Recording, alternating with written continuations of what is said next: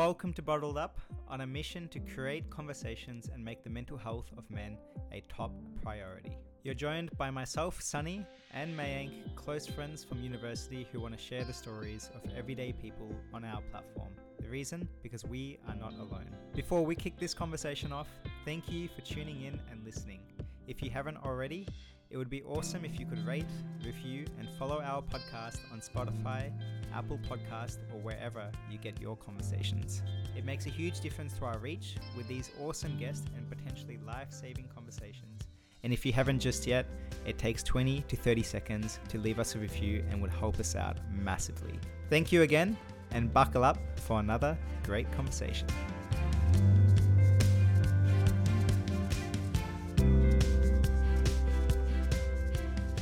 Well, today's guest, everyone, I don't think really needs too much of an introduction, or in this case, actually a reintroduction. Actually, probably needs a bit of an introduction, or else people won't know who we're talking about. We've got Tom Boyd here with us on Bottled Up for the second time. You might know him as number one draft pick in the 2013 AFL draft, as well as the 2016 AFL Premiership player. But I can say with certainty and absolute privilege and gratitude that we've got the original and authentic Tom Boyd here with us today on this platform. So we don't have Tom Boyd, the footballer. We've got Tom Boyd. Thank you so much for rejoining us at Bottled Up, mate. Well, I don't know how you can guarantee that you've got the authentic Tom Boyd, given that we're sitting on a virtual Zoom call and, it is 2022. So it's wonderful to be back. And I feel like, start this with the biggest lack of humility. You also missed out that I'm actually an author now. Oh, author. I obviously wrote a book over the last couple of years. No, it's a hard. And what I like to tell people is, and everyone's going to tune out of this podcast now because I've just gone down the wrong path. But what I do like to tell people is, unlike many of my colleagues who obviously played AFL and had far better careers than me, I actually wrote the thing myself. So it was quite an experience over the last couple of years. But it is fantastic to be back with you and Sunny. We weren't together last time, but it's good to be with both of you today. Yeah, likewise. If you'd let me just finish up, Tommy, I would have mentioned that you're an author, but since you've taken that, that's fine. Of course, it hasn't really been radio silence. Sunny, you obviously reached out to Tommy to try and get him on a second time. But since that conversation, it's been really helpful in sort of connecting us with a couple of guests. I mean, we got Rosie Popper, who came on. We released her episode, I think about 2-3 months back, I believe. And we've also been receiving your support on LinkedIn as well. So thank you so much for coming back, and it's much appreciated. I guess, Sunny, I don't know if you want to ask the question, mate. We normally try to ask a question to sort of get the juices kind of flowing, or a bit of a thought-provoking question. But Sunny, maybe you take it away and maybe you ask it. Yeah, there's gonna be plenty of questions on this episode, Tommy. And just a heads up, Mayank has been talking so highly about your book over the last couple of days, or even last week and a half. And I actually haven't read your book, and that was an intentional design. So you get two different types of questions coming your way. Obviously, me having not read the book coming from a different angle, but we'll get into those questions in a second. Yep, yeah. I didn't want to prepare so that it was an interesting interview. Yeah. I don't know if you've been doing your homework on some of our past episodes, but a few things have changed since October 2020. And we like to start these episodes with a bit of a creative question to get the juices flowing. And so the question that we have for you today, just as a little icebreaker, not one that you need to prepare for on this one, unfortunately. So which parallel universe version of yourself would you want to bump into and meet, and why? Yeah, it's a better way of asking, I think, the question which everyone tends to ask me, which is, if you had your chance to play football again and you went back to 18, would you have played professionally? My answer to that is I hate hypotheticals because, things happen and you either land where you want to land in your life or you don't. And, from a general perspective point of view, the good and the bad things that have happened in my life over the course of the 27 years that I've been alive, 27 and some change now, I have essentially created the human that I am today. But interestingly, I would like to understand perhaps a little bit about what trajectory my life would have gone on if I had gone down the path of, say, commerce, or gone down the path of joining a big four accounting firm, which you two would know nothing about. When I actually came out of school, I went down the electrical engineering path as a sort of an homage to my father, who was a Sparky. He was quite successful as a commercial electrician. And what he essentially told me was, we've got all these electrical engineers who work for us. They're really smart, bright kids, but they can't listen to the real life examples that apply to building the job. they could do the math. And most of the time, his comments were, it's all just done by the computer anyway. So you could do the math and then come in and actually build something because you can talk and do the sort of, I suppose, be the conduit between the theory and the reality. So it'd be really interesting to see, where I would have ended up, I think, if football hadn't been the path that I've chosen. But again, to reference the point that I hate hypotheticals, I have no regrets about playing football. I have no bitterness or no ill will towards the people who slighted me or criticized me, or all I do is try and hold on to the gratitude that I have with the wonderful relationships that I have and the experiences and financial opportunities that I've been granted along the way. This may be a bit of a different way of spinning the question. Would you do it again? Yes, I would do it again. It's a valid question. And I think the reason why it's valid is because, I think a lot of people look back at harder experiences. I've spoke probably quite in depth previously about some of the many challenges that I faced during my career, in particular with regards to sleep and anxiety and depression. And, all of these things were part of the formative years of my life. And I think one of the things that people really miss out on when you look at an AFL player, what do people see? They see this, superhuman athlete. They see, probably some version of, they're a stuck up, arrogant, overpaid, et cetera, because that's the narrative that in Australia in particular, we sell about our, celebrities to an extent, but definitely about our sports people. And I would say that even the people who, you had Rosie Popper on, who's obviously been to a couple of Olympic Games, and these people make 25 grand a year. They work every day on their craft. They train on and off the water, and if you're an Olympian, you're a swimmer or you're a runner, you get paid nothing pretty much for 4 years, and then for 3 weeks every 4 years, you get the chance to basically make enough money to live, win the sponsorship, win the race, whatever it is. And even then, those people who aren't shoved down the public's throat every single day like footballers are, particularly in the sort of southeastern seaboard more specifically, even in that scenario, we still find a way to criticize and critique and downright try and tear down some of our athletes. And goes completely counterintuitively to the Australian culture of sport being an integral sort of component of who we are as people. And one of the very many, or probably the most powerful bridge that we've had over the course of the last 100 years in terms of bridging from, let's say, from a multicultural point of view or a shared sort of, ethos point of view about performing and getting together as a team and the Aussie mateship and all of that stuff that we tell ourselves. The rhetoric that I think gets displayed over a long period of time, and definitely was displayed against me, is that we're all an entitled bunch of pricks, basically. And when I look back now and I look at these kids playing football, I'm like, these kids are 18. Like, if the general public could stop and think about what they were doing at 18 years old, 21 years old, as I was when I was playing in front of, 99,981 people winning a premiership under the most amount of scrutiny on, the second biggest contract that had been offered in AFL history. I think if they could grasp the sort of humanity of the people that are playing, it would make the experience of people as fans far different. And to, again, reference the reason why I wrote the book, the essential theme that I was trying to exhibit is, if you're a young person, and if you're a person more broadly, I would say, and you're going through life and you have doubts about yourself, and you're not sure, or you're uncertain, or perhaps you're scared, or, trying to figure stuff out, you're not alone. You're the exact same feelings that every single young person has is the same feelings that I was going through, even though I looked like my life was perfect. So I think the whole sort of way we describe and sort of envisage the people that, basically entertain us once a week is completely off. And, whilst there are certainly imperfections in the people that are on the big screen, it's something that I think that if we can change the sort of concept of who these people are, and they are people, I think it's going to be beneficial for everyone. Yeah. Well, and that's one of the things that I really enjoyed about, just to give you a bit of context. Well, I've read the book, and it's really, really an incredible book. And I was like Sonny mentioned before, I don't really read that much, to be honest. I'm more of an audiobook kind of person. So when I was trying to look for Nowhere to Hide as an audiobook, couldn't really find it. But so I had to resort to my own voice in my head. Bit of a slow reader. So more than a few people have mentioned that. Yeah. So. Yeah. I've really, really enjoyed the book. And one of the things, and I think you kind of alluded to the point there, one of the things that I really, really enjoyed about your book is how relatable it was, even though like your profession is there's so much of a disconnect disconnect between both of our professions. I mean, obviously, like you said, I'm a consultant, I'm an accountant.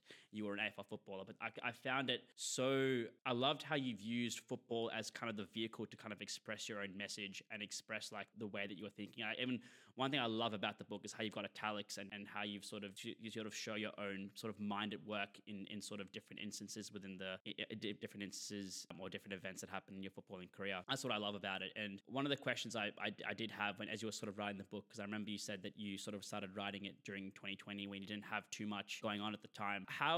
What was that experience like in terms of the reflection and looking back at your life and sort of putting it on paper? And can you describe to us what that journey was like and that introspection? Yeah, it was horrible.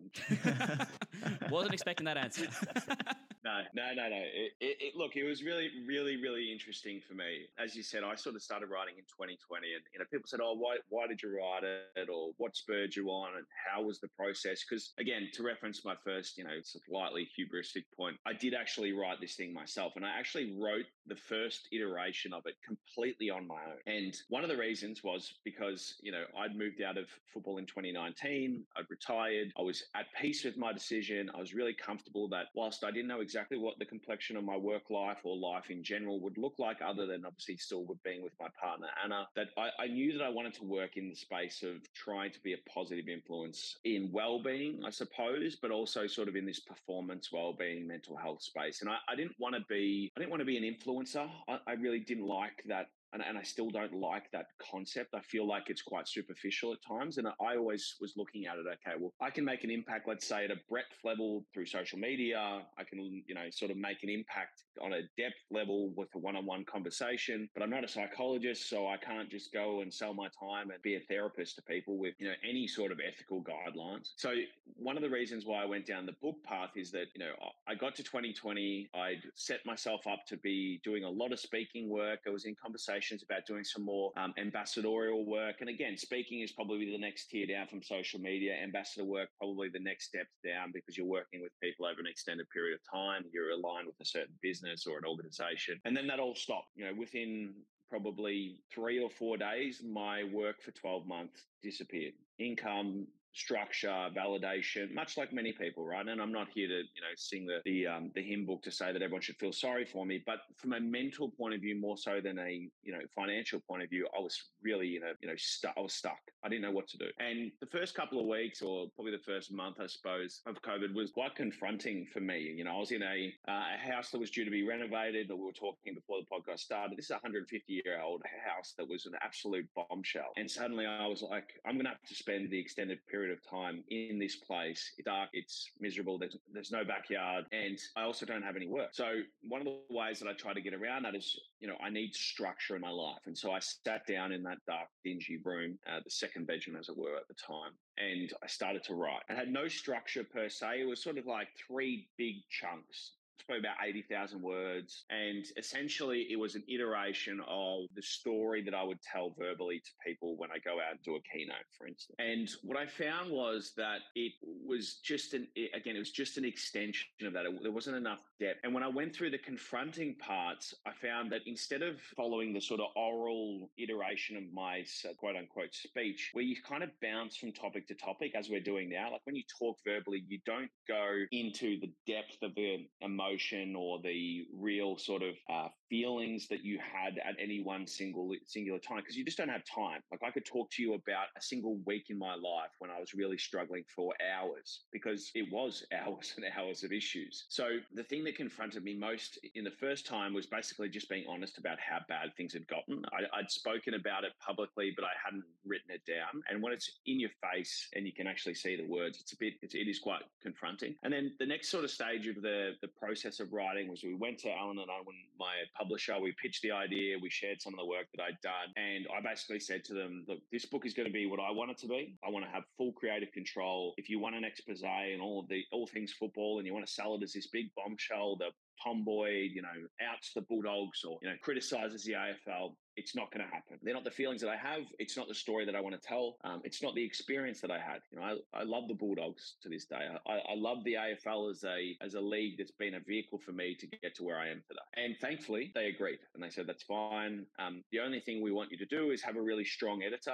I'm confident that you have the capabilities to write the book yourself. We just think you need a bit of help with structure or whatever. And I sat down with Simone, who coincidentally actually wrote Libby Trickett's book, which I would highly recommend, called Beneath the Surface. And she's awesome, like one of the nicest people that I ever met, and was kind of a bit starstruck when I did her podcast, given that I sort of grew up in the Golden Girls era. And we sat down, and the first thing Simone said to me was really quite funny. She came in and she goes, I think she thought she was going to deal with this like super stuck up, arrogant footballer who was not going to listen to a word she said. Read what you've written, you've got to start all over again.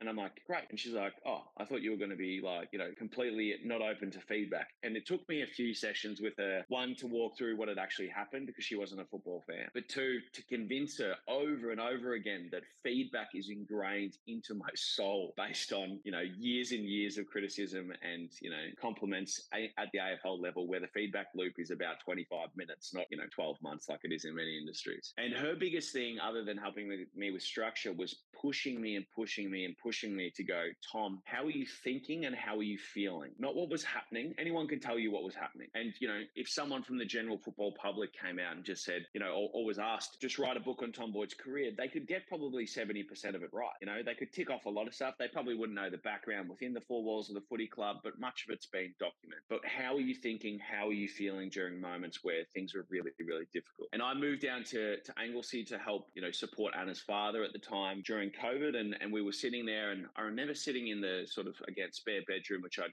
converted to an office. And sometimes I'd just sit there for 20 minutes and just not write a single word, because I had to almost regurgitate the feelings that I was having during very, very difficult periods of time in my life. And it absolutely sucked. But it's what I needed to do to get the content to be, one, accurate, and two, enough depth to be like, this is the human experience that I had as a footballer and as a person, right? And as a young person trying to grow up in the spotlight. And so, sometimes I would be in there for 8 hours just writing. And I'd do 10, 12, 13,000 words, because I didn't want to stop, in the sense where I'd finish halfway through a chapter and it would almost be like the tone of who I was talking to or the way that I was talking would change. I wanted there to be sort of continuity.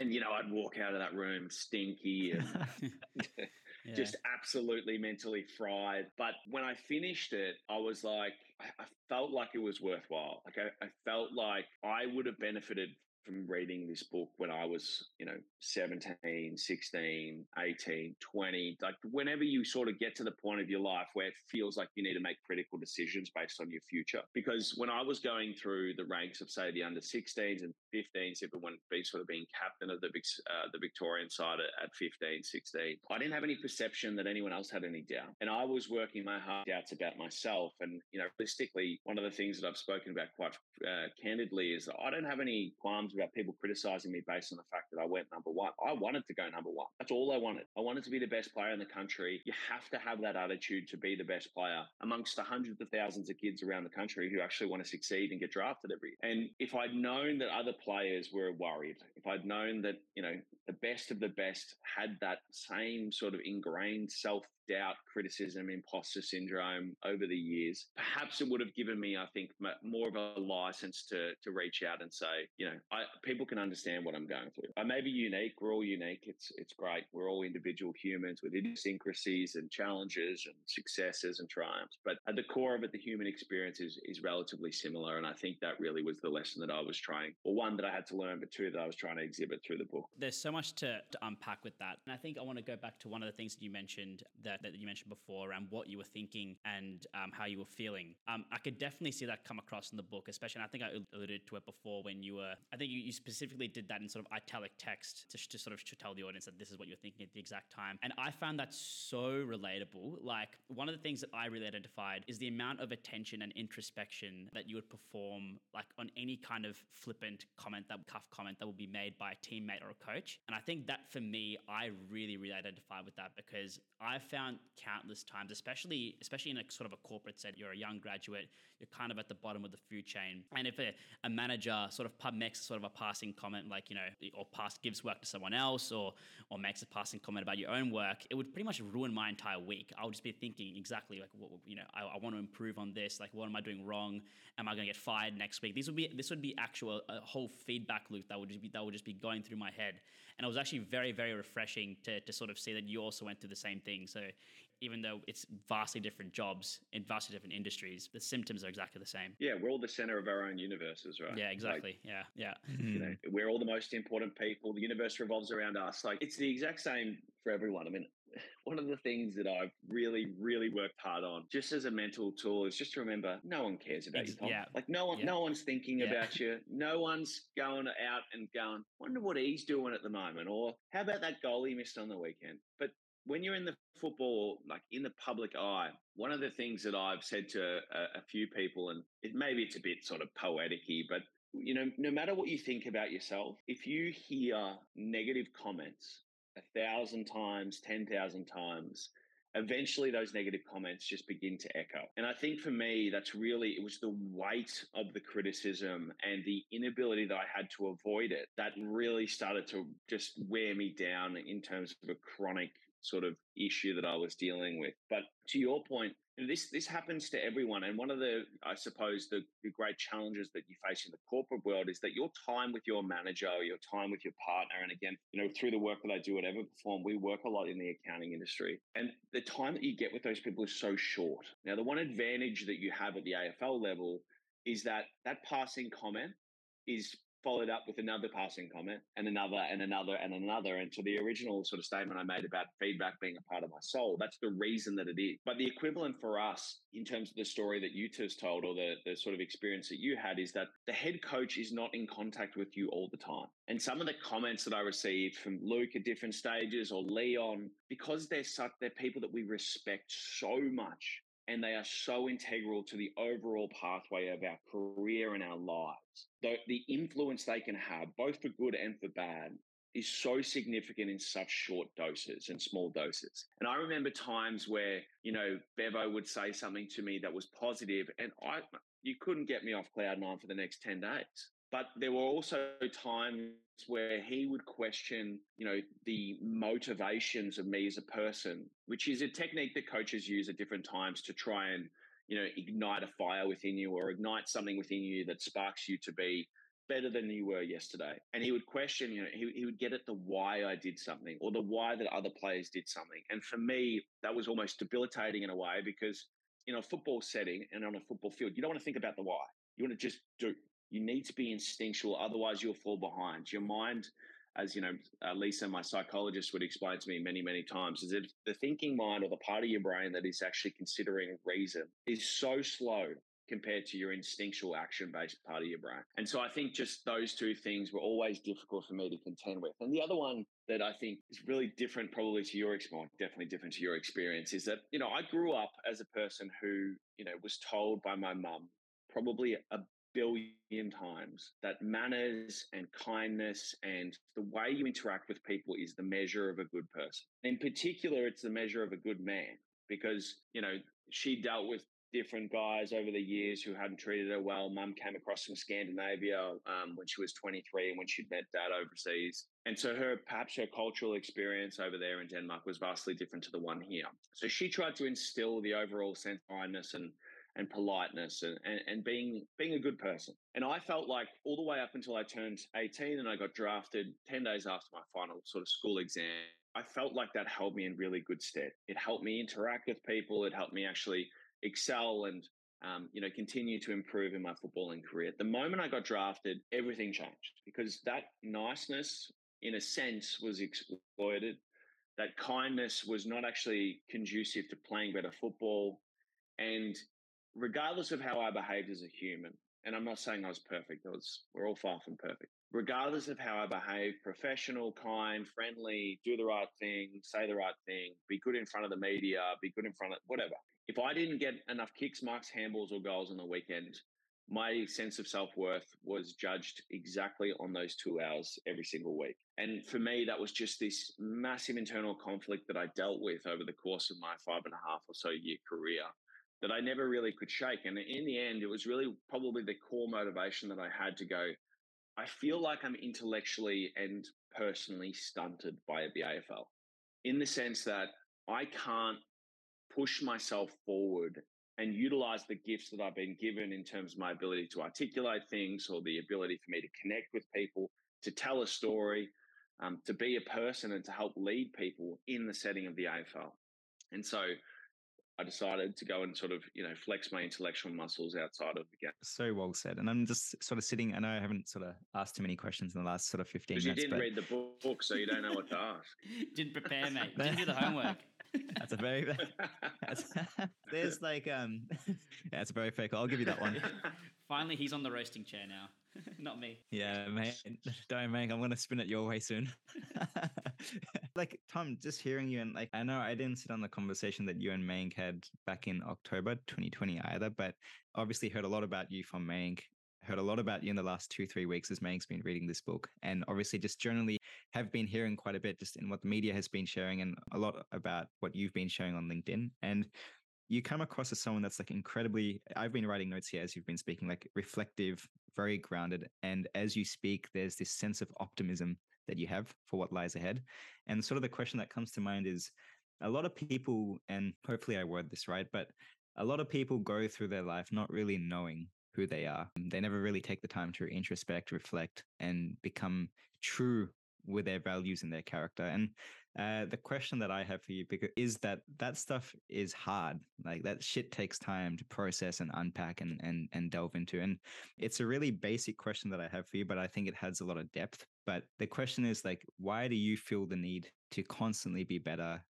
Constantly do the work and reflect and be the best that you can be. Because I think all of us want to be the best that we can be, but taking that time to reflect and introspect takes time and is incredibly difficult as well. Yeah, it can be. I mean, I think one of the things that COVID granted me that I otherwise wouldn't have had is just time, right? Like it just gave me time to reflect and, introspection is hard. Looking back at your life and going, when did I, do good, bad, or indifferent is not fun.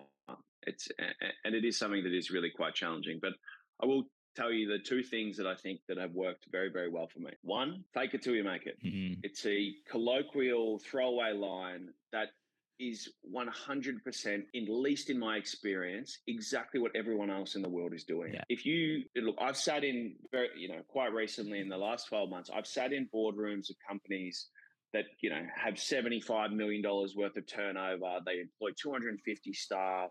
I've sat in their C-suite executive meetings, listening to their people strategy and how they're going to improve their business. Mate, these people got no idea what they're talking about.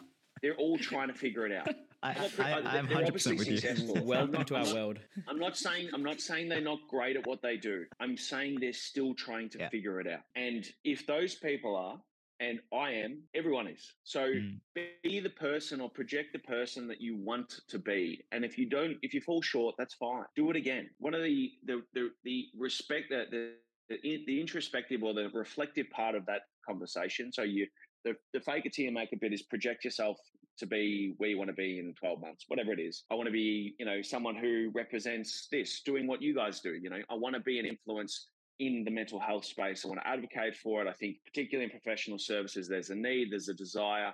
The last 2 years, you've built something that's, quite impressive and quite unique. Great. You couldn't have done that unless you thought you had something before you did. The reflective part is also to be able to sit there and quite honestly go, I was such an idiot 12 months ago. And I mean that so genuinely, is that every 12 months I look past, like I think back to the interview we did sort of 18 months ago, or almost 2 years now. I had no idea what I was doing. I was trying to build a business based on, I had no idea. I was trying to build a business based on the fact that I just left the AFL game. I played AFL football since I was 6 years old. All I ever wanted to do was get drafted. I did that. All I ever wanted to do was win a premiership. I did that. All I ever wanted to do was be a successful AFL player. I fell short of where I probably thought that I could have got to, but I fell short based on the fact that one, I certainly had challenges, both physical and mental. And I also realized that the passion that I thought that I had to play AFL at the top level wasn't there or wasn't where I thought it once was. So what am I going to do now? I can't not work. I didn't make that much money. The tax man had a really, really good chunk of the income that I had. I did really well. I had a massive contract. I'm in a far better financial position than, any of my friends who went through university and school. But at the same time, I am, 7 years behind all of my friends who went to university, traveled, finished their degree, started their, whether they're working at a big four, they're working in legal or whatever industry they're in, to pick up a trade. Those people are 4 years, 5, 6 years ahead of where I would have been if I had started university and not played footy. And that is a reality that every single footballer faces at some stage, and every single athlete, because there is no way that you can play professional sport without sacrificing the rest of your life. And that's weddings, that's funerals at different stages, that's birthdays and parties and education and experiences and travel. You just don't get the same experience. It's not to say it's worse. It's a wonderful career, it's a wonderful job, but you have to be able to be frank with yourself.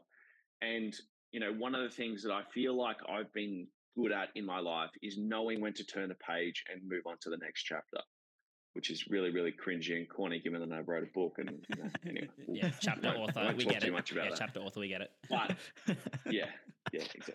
Yeah. I know the self-promotion is horrible. I really should stop. But seriously, it is about at some stages, and I think that the two of you have spoken to me about that there is a chapter that you would like to explore, right? And at some stage in our lives, we all need to do that. You've changed jobs, Sonny. You're on your own leave of absence at the moment. These are things that sabbatical, great. Like we need to make decisions based on what's the best long-term decisions for our future. And too many people, and particularly in professional services and particularly in legal, don't feel that they're capable of doing that. And the results are it's a textbook that's as old as time. It's work your ass off until you get to manager, work your ass off until you get to director or partner, and then you get to partner and you've got the kids and the wife, and then you work 95 hours a week and you get divorced, and then you go, it's all, I don't know what I'm going to do with my life. You're 40 and you start again. And this story happens everywhere. And it's a story that I didn't want to follow. And although I had, extreme highs playing football, if I look back in 25 years' time and I go, the peak of my life, the number one thing that I remember and I'm proud of is winning a premiership as a 21-year-old, then I failed. Because life is long, hopefully, for most of us. And football is short. And I didn't want to feel like that, I could, stand there and do a sportsman's night in 25 years and just keep talking about the glory days where I kicked a goal from outside 60. That's just not who I want to be. And I think for me, just being able to reflect and also project is something that I think I've done pretty well, and something I certainly am looking forward to doing in the future. Yeah, very, very well said. Talking about pages and chapters, I know I haven't been doing too much of that. One thing I do know about your book, Tom, is it's called Nowhere to Hide. There we go. That's it. One of one. This is the first advance. This is the only copy that I still have. Ooh. This is the first time I got it. And it was received on the 28th of the 6th, 2022, about 6 weeks before it got released. Oh, so beautiful. That's the only reason I have it. I promise. I don't have like collections. There's no bookshelf hiding up the screen. Everyone goes, "Geez, it's a nice cover." And I said, "Mate, you wouldn't believe what makeup and Photoshop can do for you. It's incredible. We should all experience it at some stage." The easy thing about your book so far has been reading the title, and it raises an eyebrow for me. It's Nowhere to Hide. And I wanted to ask, where did that name come from? Did you feel that you were hiding from something, this whole time? So, Sonny, I have a very pragmatic relationship with my publisher. Yeah. It was, I'm going to write it, you're going to edit it, you're going to copy edit it. And then when they came asking for chapter titles and titles, I said, I don't have a creative bone in my body. This is not who I am. I can do the content, I can write the story, but your job.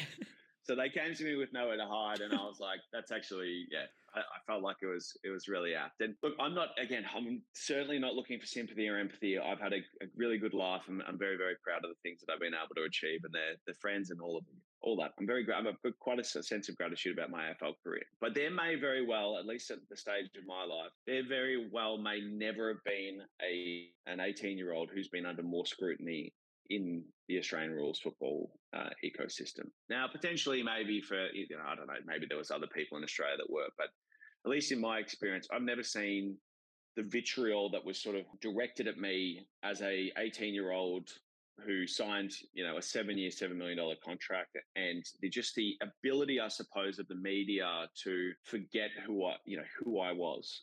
And again, I'm not angry at these people. Negativity sells, unfortunately. But there was a very sort of interesting sort of few stages of my experience with the media that I think really gets at the point why, the title is Nowhere to Hide. Part of it is really about becoming a young man growing up in the spotlight. And the three stages that I saw in my career were, as a 17-year-old kid, selling criticism of 17-year-olds, very difficult to do because you're still a child. And so my experience over the course of my final year in particular before the draft was I probably had the best possible 5 or 6 games before I got injured that you could imagine. I think I came second in the league BNF after 5 games. And I was equal with the 3 leaders who would end up winning with 1 game to go. So, I played 12 less games than some of these guys, and I still managed to get 13 votes out of possible 15 or something like that. And I may be slightly wrong, but you get the point. I was averaging 5 goals a game. Like I was dominating. I was having the best possible start. I'd set myself for this for the 3 years basically since I played it, and was quite disappointed in my overall experience as the captain in the under-16s national carnival. Set myself to play well, and I did exactly that. Then I got injured, and I really, really badly hurt my ankle, ruptured basically every lateral ligament, couldn't play until the last game of the year where I played in the TAC Cup Premiership, where we beat Dandenong by 20 goals. And over the course of that time, the story the media told was that, I went from being a potential number 1 pick in the preseason. After the first 5 games, he's a guaranteed number 1 pick. Then whilst I was injured, he's like, is he the best forward of the last 5 years? Then is he the best number 1 pick we've ever had? Now, I wasn't playing, so who could prove them wrong? And the other thing that because I had time and because I was still I was still in the AIS, I was still at the National Carnival, I still went to the combine, though I didn't do any of the testing. I had time to speak to these people, and they did a lot of character, sort of profiling. They did a lot of deep diving as to who I am and the positive things. And he's well spoken. He's come from a good family. He's doing really well at school. I was a perfect person in the eyes of the football media at 18. Then it changed. Got drafted, and within sort of weeks, probably a couple of months, more realistically, there was questions about, geez, he's heavy. He's put on a lot of weight. Is he too slow or too heavy? I went from getting drafted at 102 kilos. I put on 5 kilos of muscle in the first 3 weeks or 4 weeks of training. They put me on the same program that every other young draftee was, and I was smashing gym. I was as strong as I'd ever been, probably as strong as I almost ever was playing AFL football. And I went awesome in preseason until we started playing practice matches, and then I was too slow and I couldn't find the ball. So then I started playing in the reserves, and it was like, why is he in the reserves? Why is he not playing? Is there issues? And there was leaks about the fact that I was listening to my dad too much or some other rubbish, or that he's too heavy. And then it was like this insidious, genuine questioning of my motivations as a person. And I was like, what is this about? And the other thing was I was still in Sydney, so I thought it was bad. Then I get traded on, again, the second biggest deal in AFL history at that stage, just behind Buddies, who had sort of signed the year before. And one of the first questions I get asked when I come back, I do this sort of kiss the baby thing at Williamstown North Primary School, doing a clinic, and, it's a sunny day, and yada, yada. Tom's a good guy. He's at the football club. We're really excited about the future. The second or third question that I got asked in this presser was something like, what do you think this means for player free agency and the trade sort of landscape of the AFL? And I was like, well, I'm 19. I've played 9 games. I don't really think a lot about this stuff, right? So I saw a lot of zeros, and I was like, back to Melbourne. I was like, sign me up. Let's go. I think that, it's a small question. It's one, to the previous conversation, it's one throwaway line. It's one comment. But it's a comment that really began to illustrate the way that people perceived me. I wasn't 19 anymore. I was a 7-year, $7 million player. The year before, I wasn't an 18-year-old. I was a number 1 draft pick. And slowly but surely, based on the sort of circumstances I found myself in, I found myself basically in the midst of a highly critical landscape of people who were expecting me to basically be Tom Hawkins or Wayne Carey or whatever at the age of 20. And unfortunately, that wasn't the case, and that wasn't something that I felt that I lived up to at that stage. And I played some good footy at different stages, but really struggled to actually reconcile the fact that I was still a person, regardless of what these people were writing and saying about me all the time. And look, there were plenty of people who defended me as well. I'm not here again to ask for sympathy or empathy, but to the question about the nowhere to hide piece, I couldn't hide in my local supermarket. I couldn't hide down the street. I couldn't hide at a restaurant. I couldn't hide at a bar. I couldn't hide at training or on a footy field. Really, the only place that I felt like I was safe was at home. And that, in a sense, was one of the really key drivers to me basically isolating myself and withdrawing from social situations and getting extraordinary social anxiety and and the experience just snowballed and snowballed until the point where basically, as is well documented, I basically hadn't slept in 6 weeks and felt like the world was about to end. So that's where the nowhere to hide thing comes from. And I think, from an overall commentary sense, a lot of people feel like they're in, under the public eye or under a lot of scrutiny at work, and all of this. Whilst it's unique to me and my story, it is still something that, again, we all experience as people when we're trying to sort of improve and climb up the corporate ladder or whatever we may be doing. Is that we do feel like we're getting scrutinized quite significantly, and little things do make such a big difference in the way that we perceive our worlds. 100%. Yeah. There's a certain level of, I guess, expectation and I guess commentary that comes with that level of notoriety. I think you even alluded to this very early on in your book as well, especially when you were in sort of high school, where you had to deal with that kind of expectation, and you were sort of caught between kind of two different, I guess, like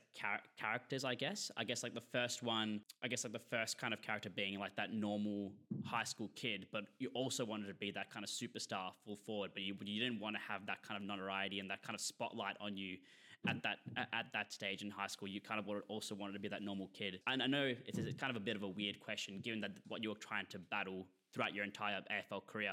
But what are some of the strategies and what are some of the tactics that you kind of used, sort of looking back in hindsight, as to sort of balance those two things, trying to be the best, having that ego, like trying to be the best, trying to be number one, but also trying to retain as much of a normality in your life as possible? Yeah, it's a really interesting question. Something that I did battle with. And I think it's something that I really didn't do well in my AFL career, but actually kind of nailed, to be honest, as an 18-year-old. And one of the things that I really wanted to get away from was like when you're 17 and you're going through your draft year and people are coming up to you and taking photos and asking questions and trying to get your opinion on other players and all that. It's like it's part of the experience as a draftee, and it's something that's really exciting. But one thing that is very, very challenging for people in the public eye is that there's always the interactions that you have with the public is that you don't know them from a bar of soap. You have no insight into their intentions or who they are, and yet they're coming up to you and they feel like this experience for them is the most important thing that they're going to do for the day, the week, the month, depending on how sort of big and famous you are. And I certainly wasn't as famous as others, but it's a very difficult thing to do, because when people are coming up to you and they're basically asking you to give something of yourself when you're 17 and you don't know them, it's just like it's a mental thing that I had to experience from a really young age that I didn't quite understand. And what I wrote about in the book, and one of the things that I felt like I did really well, and what really held me in good stead, both when I was 17, sort of going through the draft period, and actually held me in pretty good stead sort of through 2018 and 19, is that I actually turned to my schooling as the sort of outlet to football. For a long time, football had been the fun, free living, carefree experience that we all have for sport. Like we all wait for school to end so we can go off and play footy or soccer or tennis or whatever with our mates. Over a period of time, that actually reversed for me, and I felt like that. My school friends, they were interested in my career, but they were around me every single day, so they weren't going, "Oh, geez, what happened yesterday or what happened last week?" They knew, and they were in constant conversations. The other thing was that whilst football was probably a little bit more ambiguous, schooling is, in some senses, a bit of a meritocracy, in that if you don't get good grades, you don't get good grades. And I was hanging around guys that, the guys who wanted to do really well. And, I sort of got around the mid-90s in my ATAR, and I was sort of striving towards, beating some of my mates. And, that's the relationship that we had. We played down ball at lunchtime.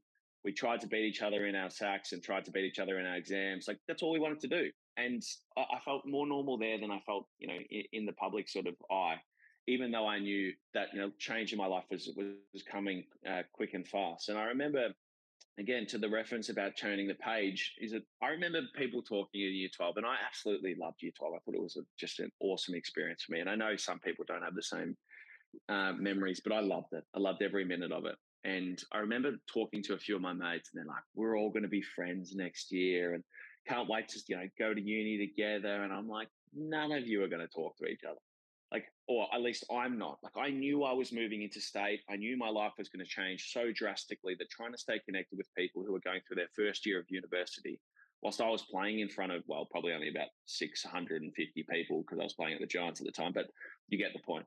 It was going to be really difficult to connect because I was going to my maturity levels were going to have to accelerate so quickly, and theirs was going to accelerate at the proportional level to the rest of society.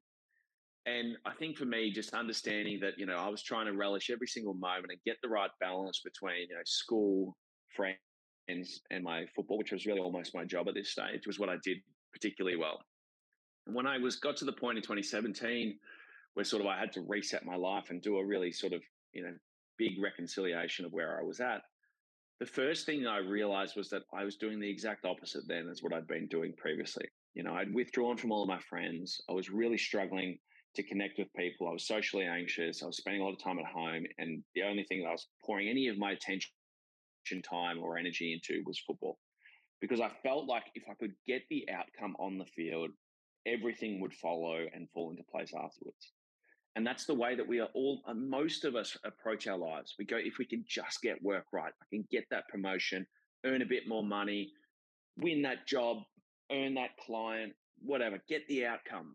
Everything is going to change. It doesn't work that way. It works the opposite way. You need to get your own shop in order first. And then generally speaking, the outcomes come afterwards. And look, that's not something I've done perfectly in my life. It's not something I've done perfectly in the last 6 months, particularly since becoming a parent, life becomes drastically different, and trying to prioritize everything and juggle all the different plates that you have is quite hard. So I think for me, that's really the crux of where I found myself, and why I felt like I probably lost my way in the overall sense of what actually is important to have in my life and how to balance the different components. One last question for you, but you're now a father to a newborn, lovely Armani that's been welcomed into the world. We've had a couple of fathers that have come on actually as well, and some others that have come on and they're anticipating a newborn. And it's a question we've asked because I guess like now as Mayank and I navigate our 20s, a lot of the people around us are now having babies and sort of settling down and things like that. But would really love to hear from you, like, what does this next chapter of sort of fatherhood look like for you, and what are you looking forward to as you navigate that for yourself? Yeah, I think there's a couple of things to learn that I felt like I did well, and then there's some others perhaps that I didn't do that well. First and foremost is any of these blokes who go, if you are expecting or expecting at some point to come up to you and go, your life's over and all this, tell them blatantly to get stuff, because it's such a terrible thing to tell to an impending father. And look, I would say, probably more in the strong personality type. So I'm comfortable standing up for myself and basically saying that you've got no idea what you're talking about, and whatever you're telling me is not going to be positive. So keep your mouth shut. But many people aren't. The good piece of advice I think that I got from one of my best mates, who's in sort of my bridal party, and I've known basically since I was born, was whatever's going on, good, bad, or indifferent, everything's going to change in a week. So hold on to that, because it can be bloody hard at times, like especially with the sleep issues. And we were really lucky. We probably had 4 months of bliss where she really, well, actually the first few weeks are really, really hard, particularly on Anna. And then the next sort of 3 months, we got really lucky and she was a fantastic sleeper. And the last sort of 5 weeks, she's been all over the map. So things have sort of changed again, but it's always going to change in a week. And their ability to have, dexterity in their hands and smile and show emotion and all of that sort of stuff it changes so quickly. But the other thing is that, what I found to be a bit of a fallacy is that your life's going to change forever when they're born. And look, it does change, but not to the degree that it changes when they're 6 months old or when they're 12 months or 2 years, when the sort of balance of responsibility moves from the mother to the father. It does change over the course of time, especially when they're breastfeeding. And I think that was eye-opening for me. I thought sort of, all of a sudden, like I was going to have to spend 24 hours a day looking after this child. And that really hasn't been the case. My job basically in its most quintessential form is to support Anna and support Anna as best as I can. And I've tried my best to be able to do that. And that means keeping the house in order, looking after our dog, cleaning, all of that sort of stuff, cooking. But the other thing is that it does change your perspective as to, I suppose, as guys, at least in my experience, we think very sort of short term. And I find that, at least in my own mind, my output is highest when I'm juggling a few different things, which is why I sort of work 3 or 4 different jobs, because I like bouncing from things and I get energy from change. That's the opposite of being a father. Being a father is just grinding and just staying sort of patient and trying to learn the ability just to tolerate the fact that this little bundle of joy is not going to do what you want it to do just about ever, until they're a bit older and perhaps they listen to you. But the final thing I'll say is that it is mind-blowing how incredible the female body is in terms of taking care of a newborn, bouncing back from birth. Like it's amazing. And for me, particularly with Anna, if I was being vulnerable now, would be that, I've loved Anna for a long time. We've been dating for, 6, 7 years or something like that. Been engaged for 3, almost 3.5, because COVID and pregnancy kicked marriages down the road. But I've never seen the side of her that I've seen in the last 6 months. And it is just an incredible thing to experience, and something that I'm so thankful for. But it also is, it's an interesting challenge, and one that's changing every single day. And if I do have some bags under my eyes, it's basically because, she has her moments, and life throws a few curveballs at you. But I'm excited as she grows, as she matures, as she becomes a more interactive human. All of those things are exciting, and I'm just trying to enjoy each stage without wishing them away.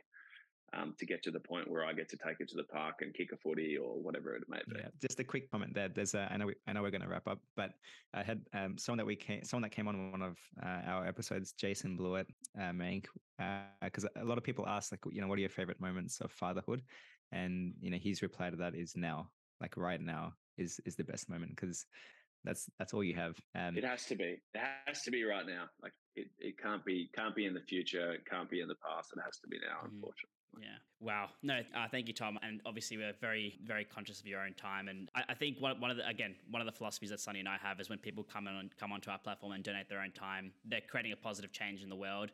And that's a value that's come out in this podcast with yourself, sharing your story and sharing your content. It's an absolute privilege to have you on again. Just before we let you go, though, I just had one other comment as well. One of the lines that really stuck out to me, and I'm not just trying to show you that I've read the book, but like I just wanted to just one more thing about the book. It was in the epilogue, and the first line of the epilogue, it said, you literally said the words, it says, "My AFL football career was a disappointment." I just wanted to say that from an outsider looking in, this just comes, and it was interesting, was this line came right after a moment where you described an old lady that had approached you at a cafe and said that you changed her life and she can now die happy and she thanked you for winning the 2016 premiership. I think it's those moments when you sort of look back at those moments, and from an outsider looking in, obviously I've understood your story, but from someone, an outsider looking in and looking at your life as a snapshot, I think it's, and obviously looking at your AFL career, I do think it was a success, at least from my eyes. I'm not sure how much my opinion's worth, but I just wanted to let you know that I don't think it was a disappointment. Well, I appreciate it. Now I know that you just did the epilogue so that you could pretend like you read the book. But Exactly. also the next line is a very important part of the context of that statement. And look, I'm very thankful for my career. I think there were some wonderful moments. But the reason why it was a disappointment was, again, because it wasn't what I thought it was going to be in terms of the experience that I had as a person, not so much on the field. And your opinion's worth just as much as anyone else's. So I appreciate you all having me. I am now, I will have to go, but thanks so much for your time, and I really appreciate it. Thank you, Tommy. Thank you, mate. Not too much else from my end, but I'll kick it off. This is Sonny signing off. This is Mank signing off. And that's a wrap for this episode. If you're enjoying our conversations, please help us out with a quick rate and review on Spotify and Apple Podcasts. All the conversations are recorded in video, so check us out on Instagram and Facebook at our handle @BottledUpOz. Drop us a comment or a message if any of these conversations resonate with you, and most importantly, please share this podcast with anyone who might need it. So as always, this is Bottled Up. Thanks for being part of our family, and see you next time.